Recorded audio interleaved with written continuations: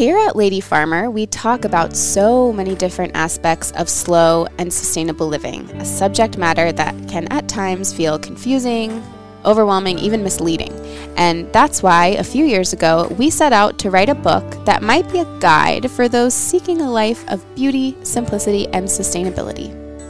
We're thrilled to be able to offer you our own small guide for cultivating slow living, sustainable simplicity close to home, available in our online marketplace. In the book, we've woven an easy-to-digest narrative of stories, recipes, tips, resources, ideas, and reflection.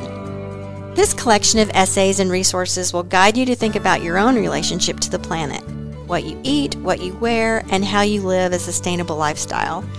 It also contains a 21-day slow living challenge of daily thought exercises to lead you in the process. For you Good Dirt listeners, we are offering free shipping of this wonderful little book with the code TheGoodDirt in our online marketplace. So use the code TheGoodDirt, TheGoodDirt at checkout when you go to purchase your copy of the Lady Farmer Guide to Slow Living in our online marketplace for free shipping. That's The Good Dirt at the Lady Farmer online marketplace for free shipping on the Lady Farmer Guide to Slow Living. We hope you enjoy it. Thanks, everybody. Starting to remind people once again that like these crafts don't have to just be aesthetics. They can have much more meaning behind them. Art and craft are not distinct from one another. They are very much a part of one another. So I think that kind of bringing the art and the meaning back into traditional crafts is something that kind of gives it more power and also allows us to find that power in ourselves. You're listening to the Good Dirt Podcast. This is a place where we dig into the nitty-gritty of sustainable living through food, fashion, and lifestyle. And we're your hosts, Mary and Emma Kingsley, the mother and daughter founder team of Lady Farmer. We're sowing seeds of slow living through our community platform, events, and online marketplace. We started this podcast as a means to share the wealth of information and quality conversations that we're having in our world as we dream up and deliver ways for each of us to live into the new paradigm, one that is regenerative, balanced, and whole. We want to put the microphone in front of the voices that need to be heard the most right now. The farmers, the dreamers, the designers, and the doers. So come cultivate a better world with us. We're so glad you're here. Now, let's dig in.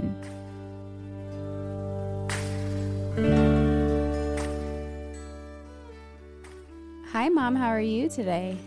Hi, Emma. Good afternoon. I realize it's already afternoon. We were supposed to meet this morning, but something came up that I had to attend to very quickly. What happened? Well, the hay farmer next door, he came over to tell me that the time has come to spray the field that's next door to us where we walk almost daily. We call it the meadow, but that's romanticizing it a little bit. It's actually a hayfield, but it's beautiful and it's wide open, and we get to enjoy the seasons as the grass grows up. He doesn't spray very often, but it has gotten to the point where there's stuff in it that's not good for the hay, and it's affecting his harvest. And the time has come when it's necessary for him to do that. And so it's a broad herbicide. And he says we need to stay out of there for a couple of days. And he's going to try to do it so that the wind blows in the other direction. I mean, I understand. But I was left with thinking, gosh, what can I do? There's only nothing I can do except I ran over there with a shovel and a few buckets. And I spent a good bit of time riding around over there in the gator and trying to spot wildflowers and seedlings and any native thing that we could rescue and bring over here and put on our property so that it could continue to thrive.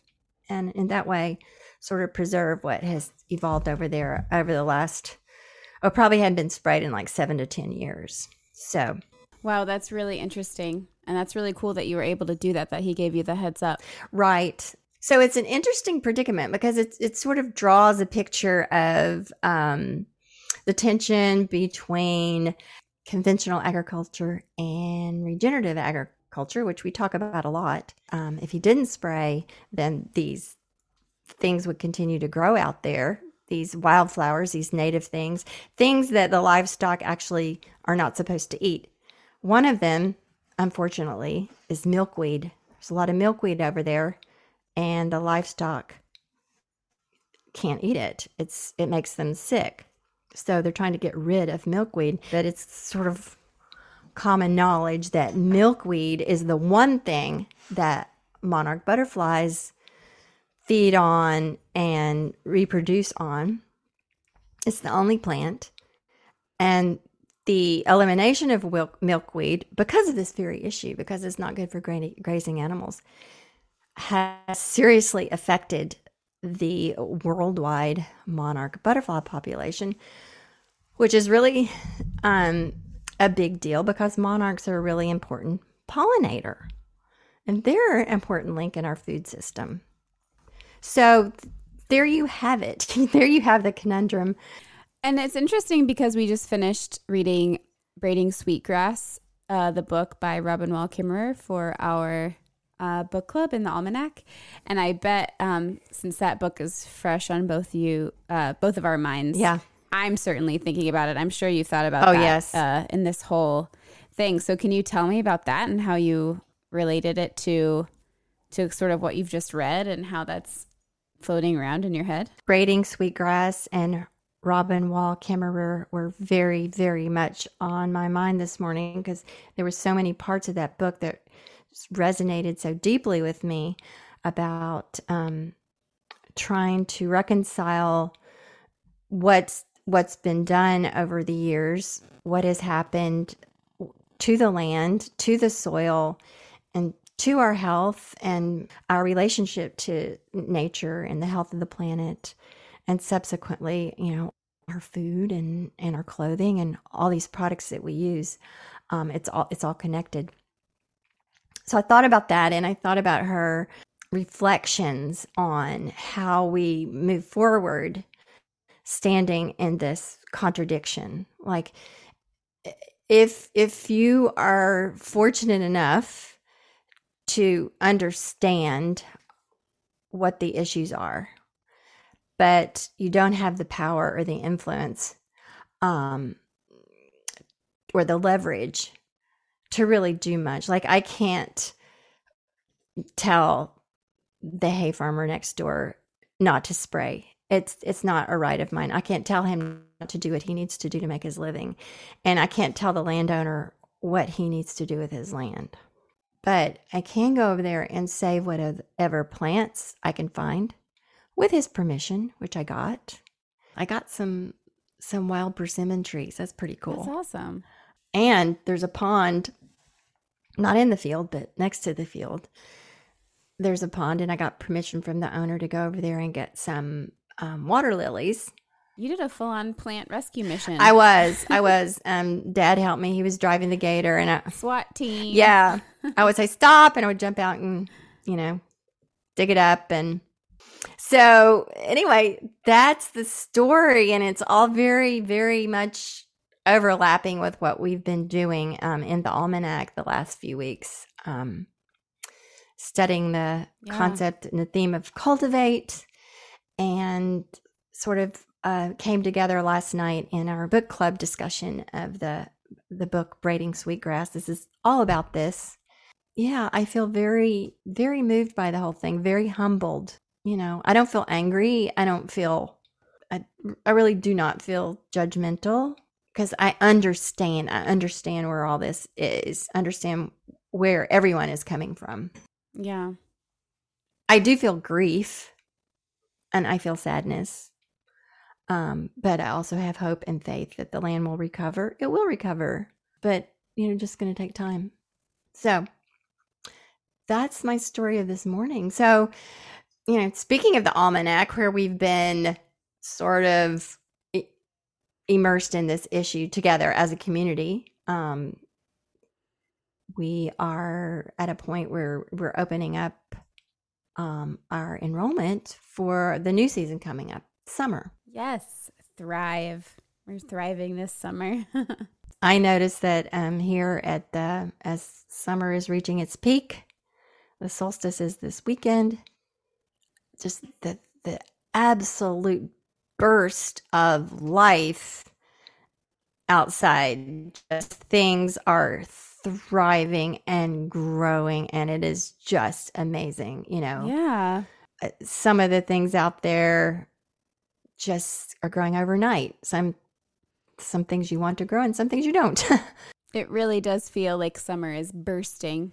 Well, let's get to introducing to this week's episode. We're really excited about it. Yeah. Miss Christi Johnson. Christi's mission as both an artist and a teacher is to break through the lies we tell ourselves about our own creative capabilities so that we can better access our abilities to transform. She teaches embroidery and textile arts for the imperfect human, for the visionary who wants to transform their dreams into textural designs on fabric through the art of embroidery. She has a book coming out in just a few days. It's called Mystical Stitches, and it comes out on June 22nd. And she also has an online course called Magic Threads that is coming out at the end of June, or it's opening up in the end of June. Something I really love about this conversation was how she evokes kind of a communion and a connection with the plant world and the natural dye world and the world of textiles and hands-on and all of those things to help us create a connection with nature and our surroundings. That, I think, is what's going to lead eventually to the more healing practices in agriculture and awareness of things that are less harmful to the environment, things that we can do better, and doing so with an awareness and a connection with nature that feels like it's been sort of disrupted over the last couple of generations. So the conversation with Christi just felt like a healing of all of that and a path. And I just thought it was delicious. So Christi Johnson, if you don't follow her already, she's Christi J on Instagram, and she is a delight to both follow and engage with. And we learned so much in this episode, and we loved chatting with her about pretty much all the things we love to talk about: sustainable fashion and natural dyeing and art. And we hope you enjoy this conversation.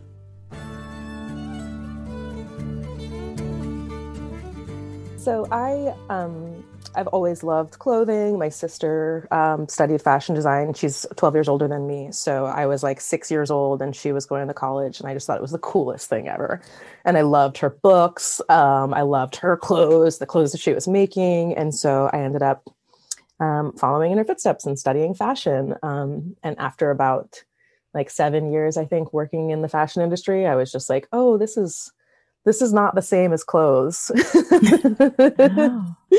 Yeah. I was kind of like, I love clothes. I don't like fashion as an industry, and as I don't like manufacturing. Or I don't, sometimes manufacturing needs to happen. It just wasn't something that I was good at managing. Sure. Yeah. Which is essentially what you're doing when you're working in fashion. You're managing manufacturing. So that's kind of a little bit of my background. So then I just decided to kind of figure out what other ways that I could work with clothes that wasn't outside of the range of fashion as an industry. And now your thing is... So I started it's like at this point, it's taken on so many forms that I just call it my textile studio, but it's called Mixed Color is the name of it. And it is very kind of umbrella brand of all of the things I do, which some of it, I still make clothes, one-of-a-kind pieces, usually out of scraps or fabrics that I've collected over the years. And I also create hand embroidered, I do hand embroidery on vintage. I also create hand embroidered talismans so people can sew their own, sew a patch talisman into their own clothes. I also teach workshops. I have online courses educating people on these different techniques for embroidery, for patchworking. So yeah, a lot of different sort of educational plus one-of-a-kind works, and always handmade. And is this always, you kind of mentioned a little bit of your journey career-wise? Like, has this been your job, or were you working other jobs before this? And is this what you do full time? Yes, this is what I do full time. I worked basically only for other fashion companies, but then in 2014 or 2015, I moved to New York City to study at the Textile Arts Center. I had an artist residency there, and I just thought it was the coolest thing ever. It's for there to be like a location for all this textile stuff. And when I was in New York City, I worked for a number of different artists who had their own business. So Doug Johnston was one of them. He makes the big rope bowls. And so kind of that was a beautiful part where I got to learn how we can work still in some sort of like artists kind of fashion adjacent communities, but working for people who decide on their own time. You know, he doesn't work with seasons. He kind of works on his own time and works within his own art as well. Like his business and his art kind of merged. They weren't separate. And so that was really nice. And also I worked with Emily Fisher at Haptic Lab, and she makes quilts. She makes quilt coats. And again, another just an amazing artist where their art was also their business, and kind of getting a feel for that. Cool. And then eventually you were like ready to start your own and kind of birthed it. Yeah, totally. Yeah. Cool. And I wanted it to be like a collection of clothing at first. And then I realized I was like, oh, now I'm just the manufacturer. Yes. Yep. Yeah. So I got more into education because it was just part of what I did anyways. When I was making these handmade clothing and naturally dyed clothing, I had a lot of questions about how I made it. And I realized like that was so much more fun for me than continuing to produce and manufacture things. It was so much more fun for me to share the process and get other people working in the process. Yeah. Which is really cool because that's kind of what you were attracted to in the first place. Right. Is like, the kind of the soul of the thing instead of, like you described earlier, how fashion, the industry isn't really clothes. Yeah. It's like everything else besides clothes. Yeah. So if we could say that your work revolves around hand stitching, embroidery, talk to us about how it connects us with humans, time and culture. Right. I feel like the more I research the history of textiles and the history of clothing, the more I'm like, wow, we are just surrounded with this material that used to take literally like, 70% of our waking hours to process and create. And so I think it's just one of those things where, if I'm searching for something on the internet, like I'm not connecting, there's no ancestral connection there, Right. Or if I'm, but when we start doing these sort of like hand processes, like sewing and stitching, I feel like I'm connected to a lineage of people where that was the only way that you were able to, have something fixed was to do it yourself. I mean, I'm sure there were, situations where some people were better than others and within a village, but for the most part, people did all of their textile work within their home. If you look into the history, a lot of homes that they have discovered in various archaeological sites, like the loom is on the wall in the living room, next to the fireplace. And all of these different things were like the creation of textiles was in the house. It was in the home. It was not this like offsite manufacturing thing. And I also feel like stitching embroidery takes a lot of time. And so we can start to understand how much power it has. The fact that somebody would spend, 100, 200 hours heavily embroidering these pieces, it wasn't just for aesthetic reasons. They had kind of deeper meanings to them. And I think when we start to do that ourselves, we can start to recognize like, oh, wow, this does actually feel really powerful. And this does feel like it has more meaning behind just the visual concept of it. So, well, if you think of textiles and clothing as one of our fundamental, everyday needs, yeah, food, clothing, shelter. Right. And before everything was all industrialized, humans had to provide for a very long time before all of us sitting here today had to provide these things for themselves. So it's like an integral part of life. Mm-hmm. And we've completely lost sight of that because I like the phrase you used, it's off-site. It's out of sight, out of mind. We just participate in commerce. We just go pick it up and buy it. Yeah. Or have it sent to us. Totally. Now. Appears on your doorstep. Yeah. With a couple of clicks. Like 24 hours later in some cases. Yeah. Like, how did that even happen? It kind of reminds me of food too, where like when I like the process of growing your own food, where you're like, wow, this is even just like growing some herbs on the countertop. You're like, oh wow, I just watched this thing grow from this tiny little seed and it tastes just like the herbs in the cabinet that I used to get from the grocery store. Or better, honestly. Yeah, no, so much better. And like as a person who, you know, grew up in a household where like my mom's very much like, I don't want to see dirt on my food. She's like, I know it. She's like, I know it came from the dirt. I just don't want to see it, which is hilarious to me. But that was sort of, you know, like picking my first carrot out of the ground. I was like, whoa, this is absolutely wild. Yeah. And, you know, I grew up in the era when convenience foods were first coming on the scene. Like we're talking about the 60s and 70s, and they were just, it was like the greatest thing to have instant this or instant that, or, you know, I always use the example of suddenly salad, the pasta salad in the box. All the flavorings and everything in it. Wow. So that was my era, and we just thought that was the greatest thing. And then somehow I was in the very early adulthood. I was probably like in my first apartment or something, and started baking and doing some things. And I remember having that aha moment, like I was kneading bread and I thought, this is cool. I mean, people have been doing this for a long, long time. And when I'm kneading this bread around, it's like I have something in common with them. So that was my first little glimmer of that, you know, having grown up in a totally different era. So what you're describing with the stitching, I think, is a very similar thing. Yeah. Humans have had their own in-home industries since the very beginning. Mm-hmm. Mm-hmm. Do you only hand stitch or do you machine sew as well? I machine sew too. Yeah. Okay. Yeah. And what's the differentiator? Like when do you is it solely design, like for embroidery and stuff, or? I also do use machine stitching for embroidery work as well, just like for doing applique. Okay. But mostly it's mostly a matter of time. Like if I'm like, if I'm like, I want this done, I can be a little bit, which is odd because I work with embroidery, but I can be a little bit impatient with the work that I do. Mm-hmm. So sometimes if I'm like, I kind of want this done like tonight, then I'm probably going to like applique the fabric on and then do some hand stitches on top of it.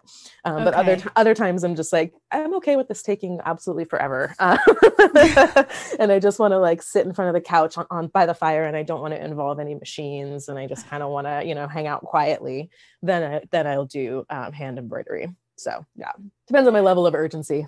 Well, also I like the fact that you can give yourself grace to do whatever feels right in the moment and not think, oh, this has to be hand stitched because. Yeah. Totally. No, I think that's something that I've definitely had to kind of like train myself out of. Like, no, I just do embroidery, and it's like I to the same degree, I think like when we're looking back kind of ancestrally, like if we can find technology that works faster for us, like by all means, let's use it. But but like it's still okay to be connected with the technology or with the kind of pre-technology ideas. So yeah. Don't you think the important thing is like not forgetting? Yes, totally. Not forgetting what it takes. And totally. What you said about the hand stitching the clothes, the one at a time pieces. People have no concept like the time involved and the investment of energy and materials. And so I think, and you're interested in education, we're interested in education, demonstrating to people this is what it is, and you can participate, you know, to whatever degree feels right to you as an individual. But this is what this is. Yeah. I love that. And that's, I mean, all of textiles start with spinning the fibers. And that's something that I've tried. It's like, I don't feel the need to spin the fibers, weave the fabric. Right. And I've tried both of those things. And so I have an understanding just by, you know, spinning one piece of yarn and being like, wow, that took forever and looks horrible. And is breaking. And, you know, all of a sudden had like a much sort of stronger appreciation for anybody who is able to do that. And for the fact that we have, you know, been able to modernize technology that it can create these spun, you know, these beautifully spun threads, yarns. Yeah. Well, even too in this for those listening, I'm currently taking a quilting class, and Christi is a teacher there, and she just taught us in this past class. And if you sew, you probably know about this, but if you cut fabric, just like an inch or so, and then you can basically rip it, and it rips perfectly in a straight line, which is because of the way that this is woven fabric. So it's the way that the warp and the weft, and it's just the way that it's woven together. Like, it was not until that like visceral experience of ripping something, seeing the little frayed ends and like how they all fit together. Even just doing that is like, you can kind of see how things are constructed, and it makes you think. Tearing things apart, you can see, putting it back together. It's like, I don't think we do enough of that either now. Like, if something's broken in the olden days, you would like take it apart and put it back together. But now you just like get another one on Amazon. So I guess the point of that being, it's a combination of like knowing how something's made, maybe not necessarily if you made it, but also appreciating if you can fix something.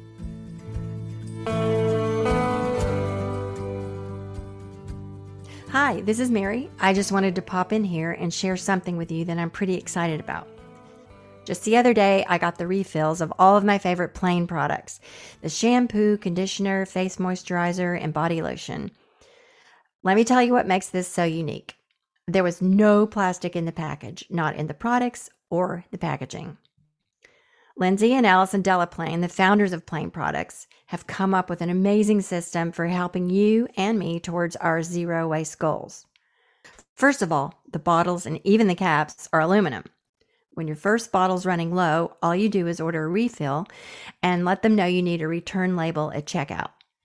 Then when the refills arrive, you just switch your reusable pump over to the new bottle and use the return label to send the empty bottles back to them in the box, where it will be cleaned, refilled, and reused.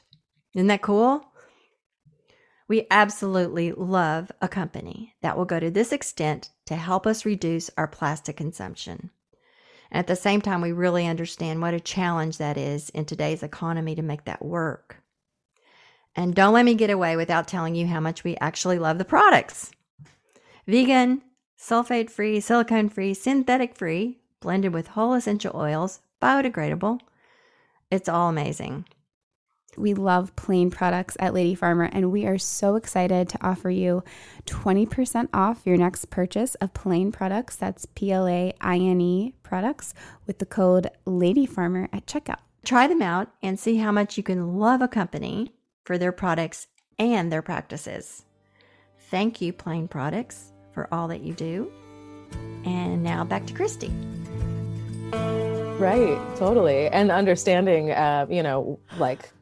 just understanding the composition of something is really kind of gives you so much more information on how to use that then. So even going back before the spinning of the thread or the yarn or whatever, is we like to take people all the way back to the plant, the seed, and the soil that the seed is in, and bring consciousness to the fact that, this needs to be good soil, the good dirt. Mm. And it's amazing how much it takes to get from not only seed to the plant, but plant to the usable fiber. Right. Like, that in of itself is a universe of process. Right. And I think there's a huge forgetting or amnesia about the fact that most of our clothes, not most of them, but a good many of our clothes come from plants. A good many of them come from animals as well. Mm-hmm. But the source of those and the conditions and all of that is just so important to our well-being and the Earth's well-being. And this is just all part of the really fun thing we're doing and talking to people and talking about it. And it's just, gosh, it's great. It's wonderful to see people go, oh yeah, I hadn't really thought about that. Well, and I recently was looking up, I was researching some linen fabric and kind of the manufacturing of it. And I was like, oh wait, linen comes from flax, which is the same plant that flax, obviously, but it's like, like flax seeds. Flax seeds. Yeah. I was like, oh wow, this crop had to have been so valuable. And it's like, and reading about the process of it, and you have to dry it first, and then you get the seeds from it, and then you have to wet it, and it has to stay wetted until the pieces rot and it deteriorates the pectin. And it's just this and we haven't even gotten to the spinning yet, and we're already like 2 months in the process. Do you know about nettle as a fiber? I don't. I mean, I know that it's used as a fiber. I think it's processed in the same way, but I haven't ever seen it. Like I want so badly to actually feel what nettle fabric feels like. Yeah, I think that because you do some herbal stuff too, don't you? Yeah. I feel like that'd be like so up your alley. We actually have someone in our community who makes nettle lace. She spins the fiber and then like sews it, or what do you call lace making? Does she do bobbin lace making? Yeah. Yeah. She does lace out of nettle. It's so beautiful. I'll have to connect you guys. It's really incredible. For sure. And the other thing that's crazy about nettle is that, like, I just heard about that it's a fiber. You are a textile artist and like you know about it, but you've never seen it. Like, why? How have we got, like, why isn't it more widely used? I don't know. There's probably a good reason, but it feels like it's like this secret in nature that's being kept from us because there's other things that more people can profit off of easier. Right. Like nettle's way too easy. It's, just go out. A weed. Yeah. It is totally a weed. But before we get into the plant thing, I wanted to circle back a minute to about the flax. I just received in the mail over the weekend my flax seed. Ooh. So I'm going to try planting a patch of it this spring. I think you have to plant it in March around here, so I better get busy. But just a small patch and grow it and just play around with that process you just described. Just so, I mean, and I can document it and everything and show people what we're doing. But just for that very thing, like this, everybody loves linen and this is what goes into it. And there's not much linen. I don't know how much linen is produced in the United States. I don't think hardly any. Yeah. We've looked. Most of it is like Northern Europe and so forth. But it's really wonderful, sustainable fiber. It doesn't need a lot of chemical inputs. And so we would all do well to become more acquainted with linen and where it comes from in the process and wearing it. And it's good against your skin. And as everybody knows, it's great fabric. But anyway, talk to us about, in your experience, the intersection between your love for plants and herbs and your art and the magic and alchemy that you describe that goes into your work. Yeah. So, I mean, like I said, I grew up with, without really, I mean, my mom bought her plants at Home Depot and we put them in the ground. Like very rarely did we grow anything from seed. I don't think we ever grew anything from seed, maybe like threw some grass seed down where probably just bought sod and put the sod on top. So even just the process of watching something grow from seed, I mean, conceptually, I understand this is how things work. Like this isn't like mind-blowing science, but watching something grow from a seed to a plant that then flowers, makes fruit. The fruit has a seed. You save that seed and you can grow that next year. And that for me was just like, it's one of those things where it seems so obvious, but to actually watch it happen and to become a part of that and to save the seeds and to bring them out now basically, or in April, and put them back in a pot and be like, I could never buy seeds for this plant again. That I think is a sort of like, I mean, it's like nature's alchemy in the way that it continues to produce and continues to, some plants, for instance, garlic, like continue to adapt to the soil that they're grown in. So, our garlic is grows better and better every year. I think that's so beautiful. And also just what that teaches us about like things kind of needing to die and that being a part of the process, and things not necessarily always working out. I think that's also really important to understand and being, going, okay, what did we do wrong here? This year we got more rain, and the whole process of growing plants really starts to help attune us to different parts of nature, and how they all kind of influence one another. And we start to kind of understand these greater concepts, I feel like, a little bit better. So, and then also growing, like you were talking about growing flax, when you start to understand what goes into something, then you look at that like $40 a yard linen and you're like, well, yeah, duh, it's $40 a yard. Are you kidding me? Like, that's a good deal. Yes. Yes. Yeah. And you start to kind of have a little bit more appreciation for that. And to the same degree, when you find something like, let's say you find a, bathing suit that is $2.99 or something at H&M, and you're like, how in the world did somebody sew that? Obviously if it's a bathing suit, it's most likely polyester, but like we've got the fibers, we've got somebody that's sewn it, it's been shipped somewhere, we're paying other people in the process. Like, how did this happen for $2.99? It's just almost offensive to me. Yeah. Well, the answer to that question is it did not cost $2.99. Right. It just didn't. And we could ask that question a lot, like what these sustainable brand pants are $200, but I can get a pair of pants that looks just like it for $20. Why would I buy the ones for $200? And we say, because those pants didn't cost $20. Mm-hmm. And you need to understand where along the line others are paying either our environment or human beings, certainly. There is a cost out there. It might not be to the end consumer, and that's by design. Mm-hmm. It's designed that the end consumer doesn't have to pay much, because that way they'll want a lot, mm-hmm. and they will want more. Yeah. So this is how it works, folks.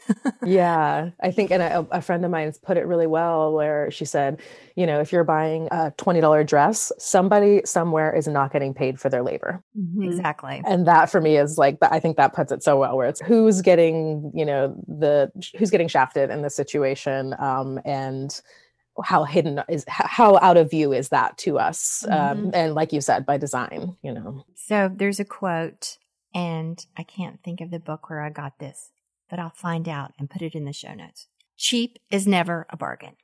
Right. Yeah. Yeah. Totally. And we have a whole culture, and I grew up in it, of shopping for entertainment. And it was like the hunting for the good buy, mm-hmm. hunting for the bargain, hunting for, hey, this is a good price. Right. But who is it a good price for? And you think, well, it's a good price for me because, I can't afford the more expensive things. But really, it's not a good price for you because it hurts everybody. It hurts mm-hmm. the whole world. It hurts your environment. It hurts.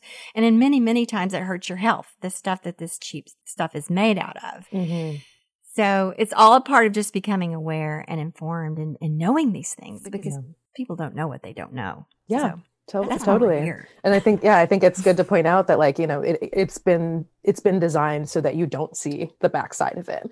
Mm-hmm. The whole industry has been designed so that you don't sort of do any research on that. And there's a lot of it's hidden. Like, I used to work for a company who manufactured in China. And I took a trip to China, and I was like, oh, cool. I can actually see like where the things are manufactured. I was like, no, you get to see the offices. And then there are people who work with with the different manufacturers. It's like very intentionally, everything is offsite somewhere. Mm-hmm. And it just was this really abstract thing for me, especially recognizing, I would be in a meeting with 10 other people, and I'm like, okay, I'm the lowest on this chain of command. So this 3-hour meeting that we just had cost us, doing quick math, like a few $1,000s for, this 3-hour meeting. And meanwhile, we are trying to figure out how we can get this $50 dress down to $40. It's like, well, we can stop having these meetings and just pay the person who's sewing it a little more money. So that, I don't know, his first guess here. And like, I know it's more complicated. Strategist. Totally. It's more complicated than that. I think that company even ended up I think they went bankrupt or went close to bankrupt, and it was kind of not a shock to me. Just based on it just felt like a lot of wasted time. Yeah. Trying to figure out how to get things cheaper. So. Wow. Yeah. Geez. Well, I mean, we could talk for all day about this kind of stuff, but back to you and your work. I love looking at all the different things that you do and that you work on. And I just recently found your Stitch Wish talismans. Can you tell us a little bit about those? Yeah. So Stitch Wish talismans are these small patches. They're about 3 by 3, and each of them are embroidered with different symbols. And they are many of them are dyed with natural dyes. Some of them are just leftover fabrics that I have, and I've worked with whatever color they already had on them. But So the whole idea of them is that they are these talisman that you would sew into a garment to kind of set an intention. So the best way I've heard a talisman described is as kind of, it's like a vessel for whatever you wish to infuse into it. And I think it really, having them dyed with botanicals supports that. And I try and choose different plants that that kind of emphasize whatever the symbolism is. So I have one, for example, where it's like flowers and an overflowing vase, like flowing over with water. And that one's dyed with marigolds, and that one's called Overflow. And it's meant to kind of embody this like abundance of love and abundance of nature. And then, so each talisman comes with a needle and thread so that they're already embroidered, you get them embroidered, but the needle and thread are so that you can sew them into your own garment. Part of the idea too is the idea of reuse, the idea of reinvigorating what we already have. So if you've got, like, let's say you have a shirt or something that has like maybe a flaw on it, or a sweater with a hole in it, you can patch it up with that. And it turns this flaw into something more meaningful, and allows us to sort of revive the garments that we do have. Or you can just sew it into something that you own. For me, they turn into this sort of like constant reminder for you. So when I see this talisman that I've sewn on the inside of the sweater, every time I take the sweater on and off, I'm reminded that is my intent. Like, okay, I've been working towards this. It serves as this constant reminder. And I think that images have a way of speaking to sort of our subconscious, speaking between our conscious and our subconscious minds in a way that words don't necessarily do. Images are the first things that we, as a species, learn to communicate with one another with, like pre-human eras. Imagery is what we use. And to the same degree, if we are in another country, and you're trying to communicate with somebody where there's a language barrier, imagery always works. Like the hand sign of the stop cross, or the walk sign of the stop cross, all these image-based things where we're able to immediately understand them. And to the same degree, when we are children, we first are able to express ourselves through images. So I think they predate words, both historically and in our own lives and our own existence. And so I think that can become a really powerful way to sort of access that. That's so beautiful. Did you come up with these, or does this exist somewhere else in culture or another culture? There are some instances here and there. Only that I had found kind of after starting this, but that there are some. I was told of I don't know how precise this is, but somebody who's been studying Buddhism, and I think at some point he had to like hand sew his own robe. And part of the hand sewing was to put like what was basically like a tree symbol on the back of it. And he had described that as a sort of talisman. And so I think there's a lot of different cultural things where symbols that are embroidered into things that infuse that piece with that meaning. A lot of like traditional embroidery is definitely full of symbolism. And it's usually much heavier. It's not like one symbol that you put on the back of a jacket. It is like the entire garment is covered in stitches, like if you look at the wedding dresses from the Siwa Oasis in Northern Africa, it's like, these are just incredibly elaborately created pieces. And each element of it has its own symbolism to it. So I think that, it's definitely something that like historically is pretty strong, like throughout cultures. Yeah. I love that idea though, of turning it into something that you can apply to like your everyday. It's like a little bit of that into your currently existing. I'm wondering, does it help you like when you take something off, does it help you remember to like hang it up instead of like put it on the pile? Right. I feel like that would help me do that. That's my problem. Yeah. Like, just put it here. But if I like see the thing, I'm like, oh, I'll take care of it. Totally. Yeah, definitely. Basically, the talisman were predated by all of the hand embroidered vintage that I was doing. But they just by the nature of a hand embroidered vintage piece, like they were kind of expensive. And so I wanted to be able to offer something a little bit more accessible for people who maybe wanted a hand embroidered garment, but like also vintage is very specific. Each piece is very specific and fit. And so it allowed it to be accessible in many different ways. And so being able to offer those so that you could choose exactly where your embroidery went. And that was the initial kind of concept of a lot of these hand embroidered vintage garments was I would put the garment on and sort of be like, okay, what, these clothes, these vintage clothes, they have histories, they have pasts. And I feel like the fibers kind of absorb that. And it felt like, I might have an idea for what would look cool on the back of that jacket. But then when I put that jacket on, it was like the jacket had a whole nother idea for what life it wanted to be reborn into. So that's so cool. I want to go back to what you were saying about the images speaking to your subconscious. We have a long history in humanity that was pre-literacy. That was before people actually began to read. In fact, it was longer than post-literacy, when people started reading. And I'm not going to try to do dates here because I'll mess it up. But yeah, like relatively, we haven't really been reading that long. Exactly.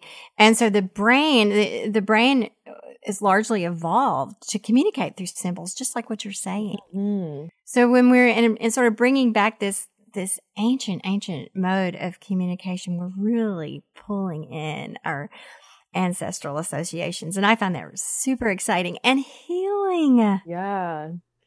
And accessing a part of our very, very deep selves that get all buried in all of this industrial, patriarchal systems. Yeah.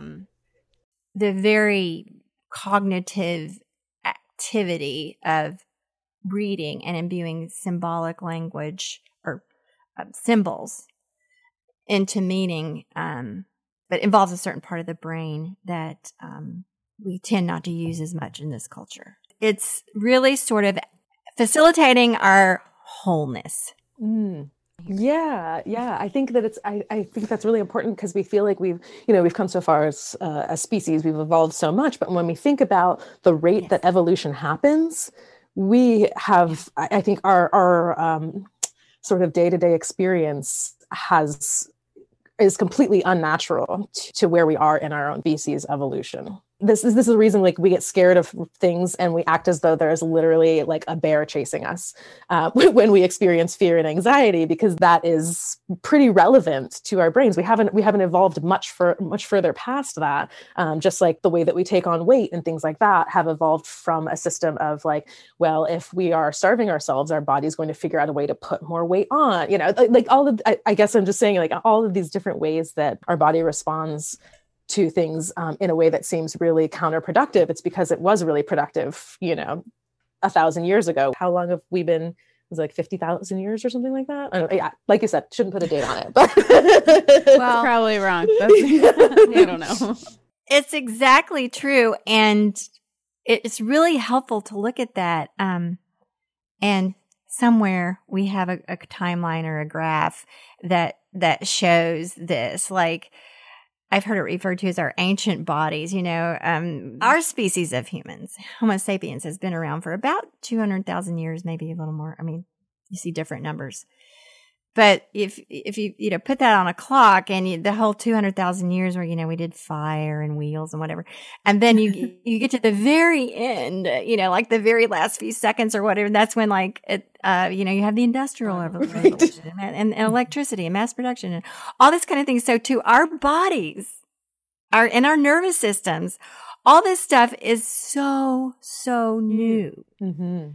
And how are we supposed to adapt to all this stimulus if our bodies are just being slammed with it all the time? And so, we have all this, exhaustion and disease and all this kind of stuff. And really, when you kind of look at it that way, it's no surprise. Mm-hmm. So we want to honor our ancient bodies and our ancient brains, really. And like you say, like when sitting at a light and being worried about being late for your carpool pickup or whatever it is the same as being chased by some sort of predator animal, then, you need to stop and think about this. Yeah, definitely. Or, in those certain like sort of tribal mentalities where we're like, oh, if I offend somebody, like I might not eat, like that's like, that's where our minds go. We're like, I can't upset this person because then I might get kicked out of the community. And then I'm just going to be out in the woods, like fending for myself. Exactly. That's how our brain works. And we just don't think about that. And it's so true. And so this is like, no wonder I'm a people pleaser. It was literally a life or death situation, 2,000 years ago. So true. See, I had never thought of that one. That's brilliant. Survival tactic. Yeah. I just love the way you imbue this this ancient way of communication of ideas and emotions and meaning. Yeah. It's just something we wear every day. Talk about conscious clothing. Oh my goodness. Seriously. Ultimate. And how do you come up with these, with the symbols? Are you drawing from something? It kind of reminds me of like tarot or something, or are you kind of making them, or is it your artistic representation? Right. Yeah, no, definitely. I am very much inspired by tarot just because I had never before seen a like organized collection of images and meanings sort of so beautifully laid out. And there's so many different decks that represent them in different ways. But that, you have this 1 2 by 3 inch piece of paper that is literally just overflowing with possibilities for that. So tarot definitely helped me kind of start to understand symbolism and start to understand how things have sort of overlapping meanings. But the actual symbols themselves are usually, it's usually a little more intuitive. And sometimes I work backwards, and I sometimes I feel kind of like bad about this, like, oh, I should know the meaning and design into the meaning. It's like, well, no, sometimes, that's kind of a very like presumptuous way of working. A lot of the times I just will design something, and as the piece is processing, as I'm going from paper to fabric and choosing colors, I allow that to be like an intuitive selection process where, for whatever reason, I'm like, oh, I don't know. For some reason, the vase wants to be purple. We're going to make it purple now. And then as then I'm picking out the fabrics, and it's like, oh, this would be great with this fabric dyed with black walnuts. And all of a sudden things start to kind of come together and start to make more sense as it builds up. And, sometimes I'll change my mind and be like, okay, this actually would be better on a fabric dyed with pomegranate rinds instead or something. So there is sort of, it is sort of like a back and forth, like conversation, I'd say, between like a more intuitive design process and also some like intellectual studying of symbols. And then, sometimes just like whatever happens in the dye pot, or as, sometimes even like if I run out of a certain color thread, I'll be like, oh, well, it wasn't meant to be in that color. So I guess I'm going to finish it off in this color, and then I'll allow that to influence the design. So definitely some like kind of happenstance stuff is totally acceptable as a reason for something to be a certain way for me. That's so beautiful. And do you work with commissions? Like, do you have people asking you to make them specific? I do. Yeah. I'm not as good with commissions, I think, because I work kind of fluidly like that.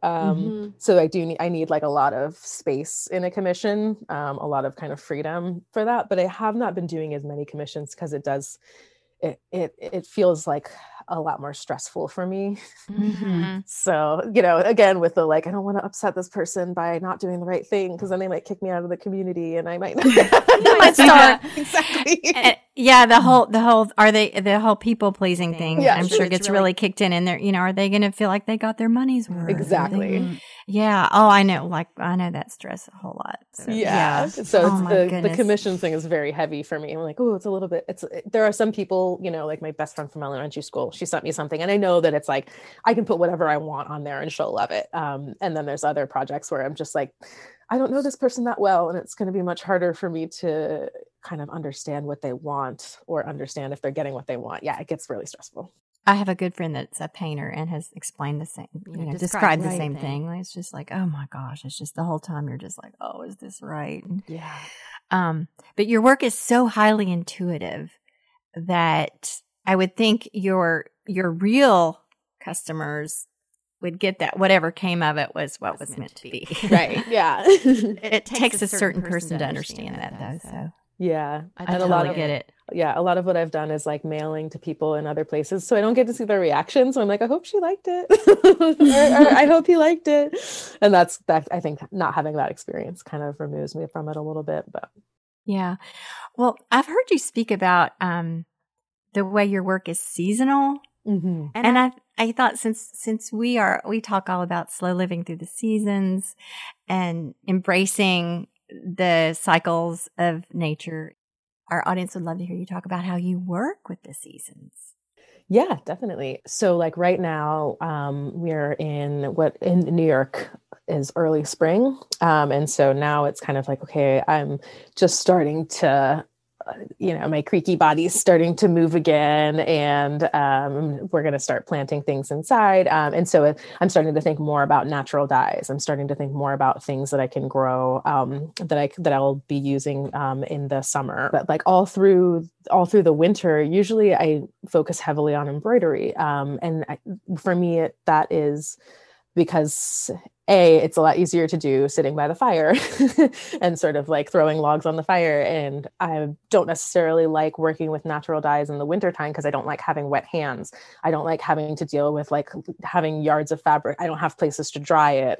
There's only so much room in the living room with the fireplace, like having dripping wet fabric isn't exactly ideal. So it definitely, between working with natural dyes and working with embroidery, they do become seasonal. I still will go outside, like in the summertime, I go outside and I embroider in the yard, but I'm also doing a lot more natural dyeing then, because that's the time of year I can harvest plants. I can dye with fresh plants. I can, I'm weeding the garden. It's like, there's all this goldenrod, just throw it in a dye pot. And, so being able to work in that way is definitely a big part of it.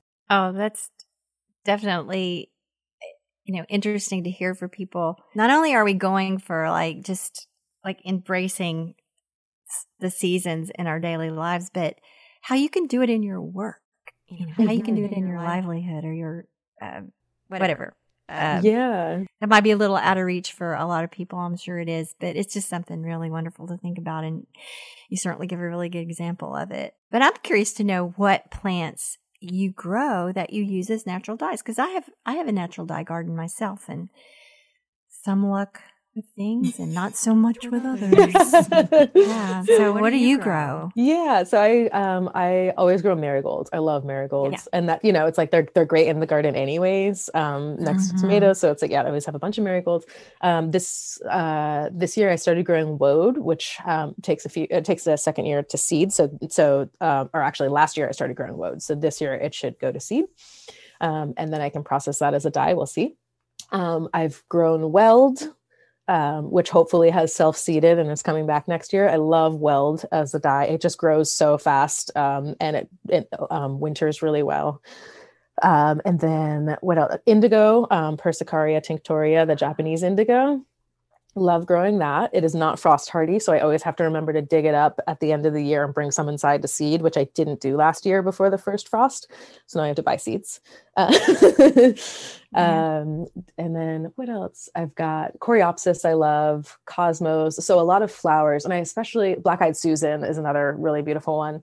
I love working with dye flowers because I'll go outside for, maybe 30 minutes each day or every other day and just harvest these flowers and leave them to dry. And just that experience of like snip, snip, snip, like picking flowers. It's just like so delightful. And it is not, I'll end up with maybe like a 2 cups of flowers at the end of the season for some of them, but it's still so worth it, just the experience. Do you do a fermentation vat with your homegrown indigo? Do you make that yourself?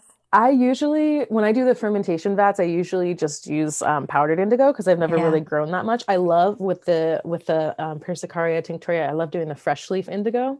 So you can just mix it with, you just put it in a blender with ice water, and you get like a nice, like turquoise, sort of bright turquoise, greenish blue shade.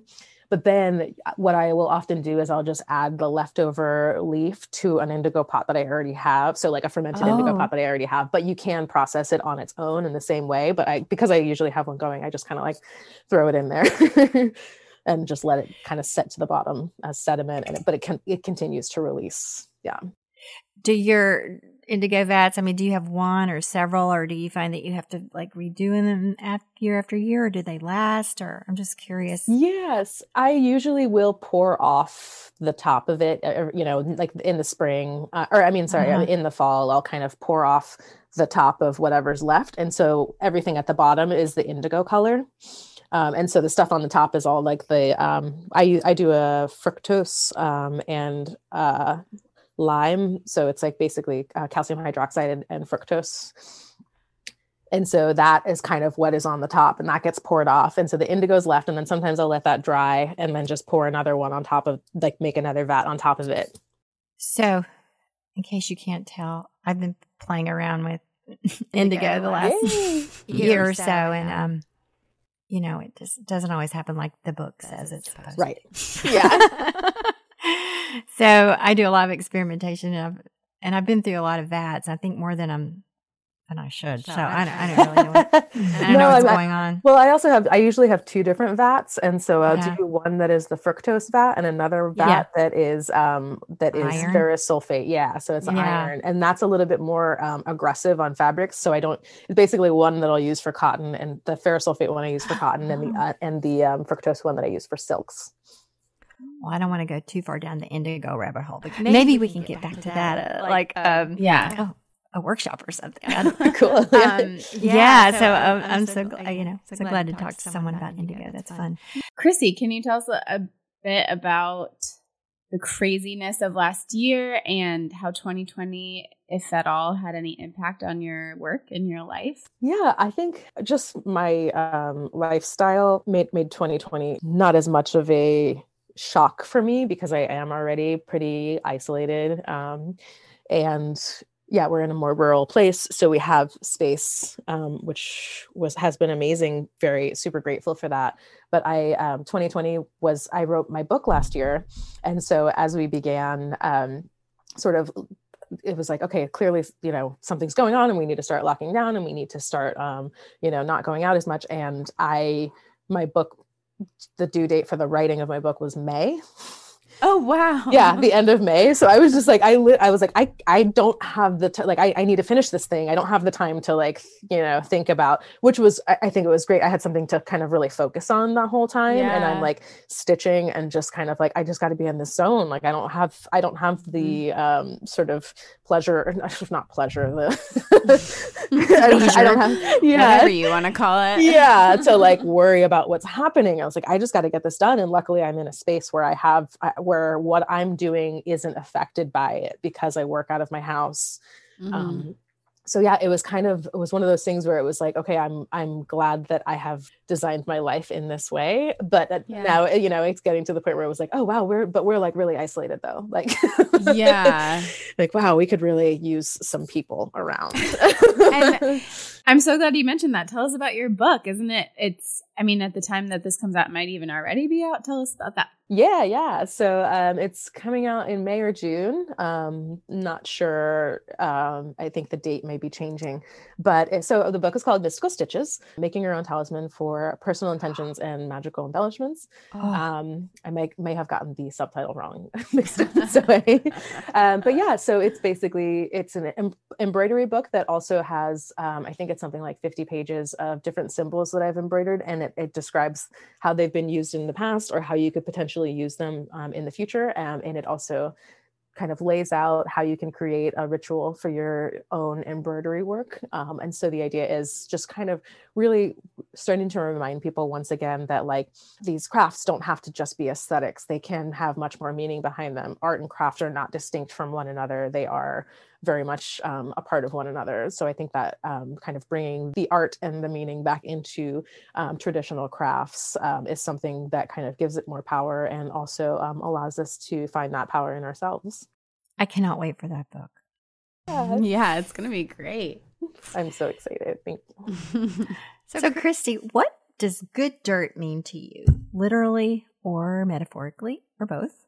Okay, when I hear good dirt, I think of good compost. So I think of taking instead of taking stuff that has decayed and is rotting and is no longer of use to us and assuming that it has no meaning anymore, I think it's important to process it, both physically in our actual dirt and also in our own minds, and kind of allowing the recognition of the power of composting things, and allowing the power of what used to serve us to once again serve us in a totally new and transformed way. Whether that is, like in the case of our garden, our chicken poop,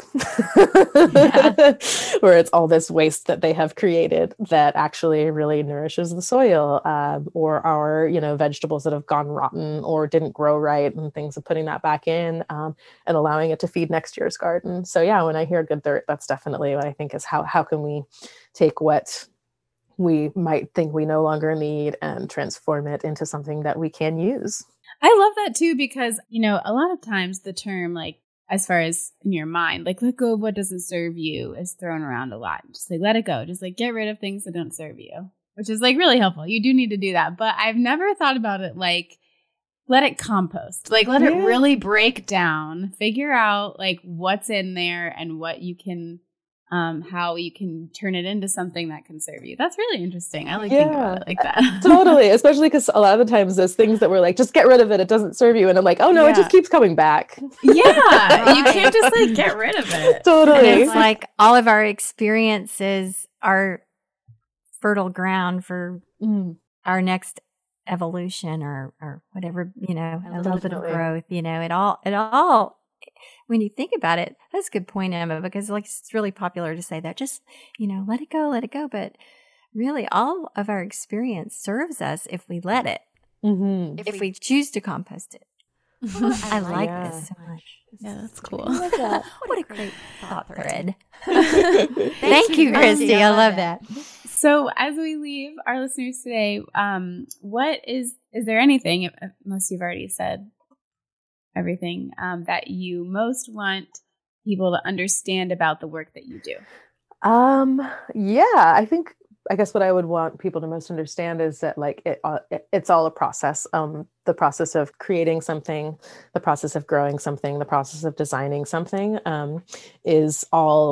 it's all just information that we're gathering. And when we are going through our own creative processes and find us, like if you're making something and you don't like the way it's turning out, like instead of making that something personal, and even with life, again, like once again with life, when things are processing, we don't like the way they're turning out, we can use that as just information. Like, this is information. I can take this information, this like don't like feeling doesn't have to be, I don't have to, personify that. That can just be, okay, I don't like this. So like, how can I shift? How can I move? And I guess that's more, not so much about like my work, but more about that's why I make the work, is because it is a constant process and a constant conversation between, what's working and what isn't, and being open to that. Sort of getting past ideas of the way that things need to be perfect and kind of moving into how can I continue to kind of be in conversation with my experience and with what I'm making, and allowing it to progress in a way that is on its own time and not on some predetermined timeline that I have decided it needs to be. So. Thank you. I needed to hear that. I'm sure people listening can relate. Yeah. That's so helpful. Yeah, that was kind of my lesson moving out of the fashion industry, was like, oh, wow, having your own timeline where things just happen as they need to happen and not being forced. How freeing that is. Yeah. And how healing. And it just feels good. Feels good in my bones just hearing that. Amazing. Yeah, definitely. Thank you so much. I loved this conversation. Me too. I'm so inspired on so many levels. Yeah, thanks so much, Mary and Emma. This has been wonderful.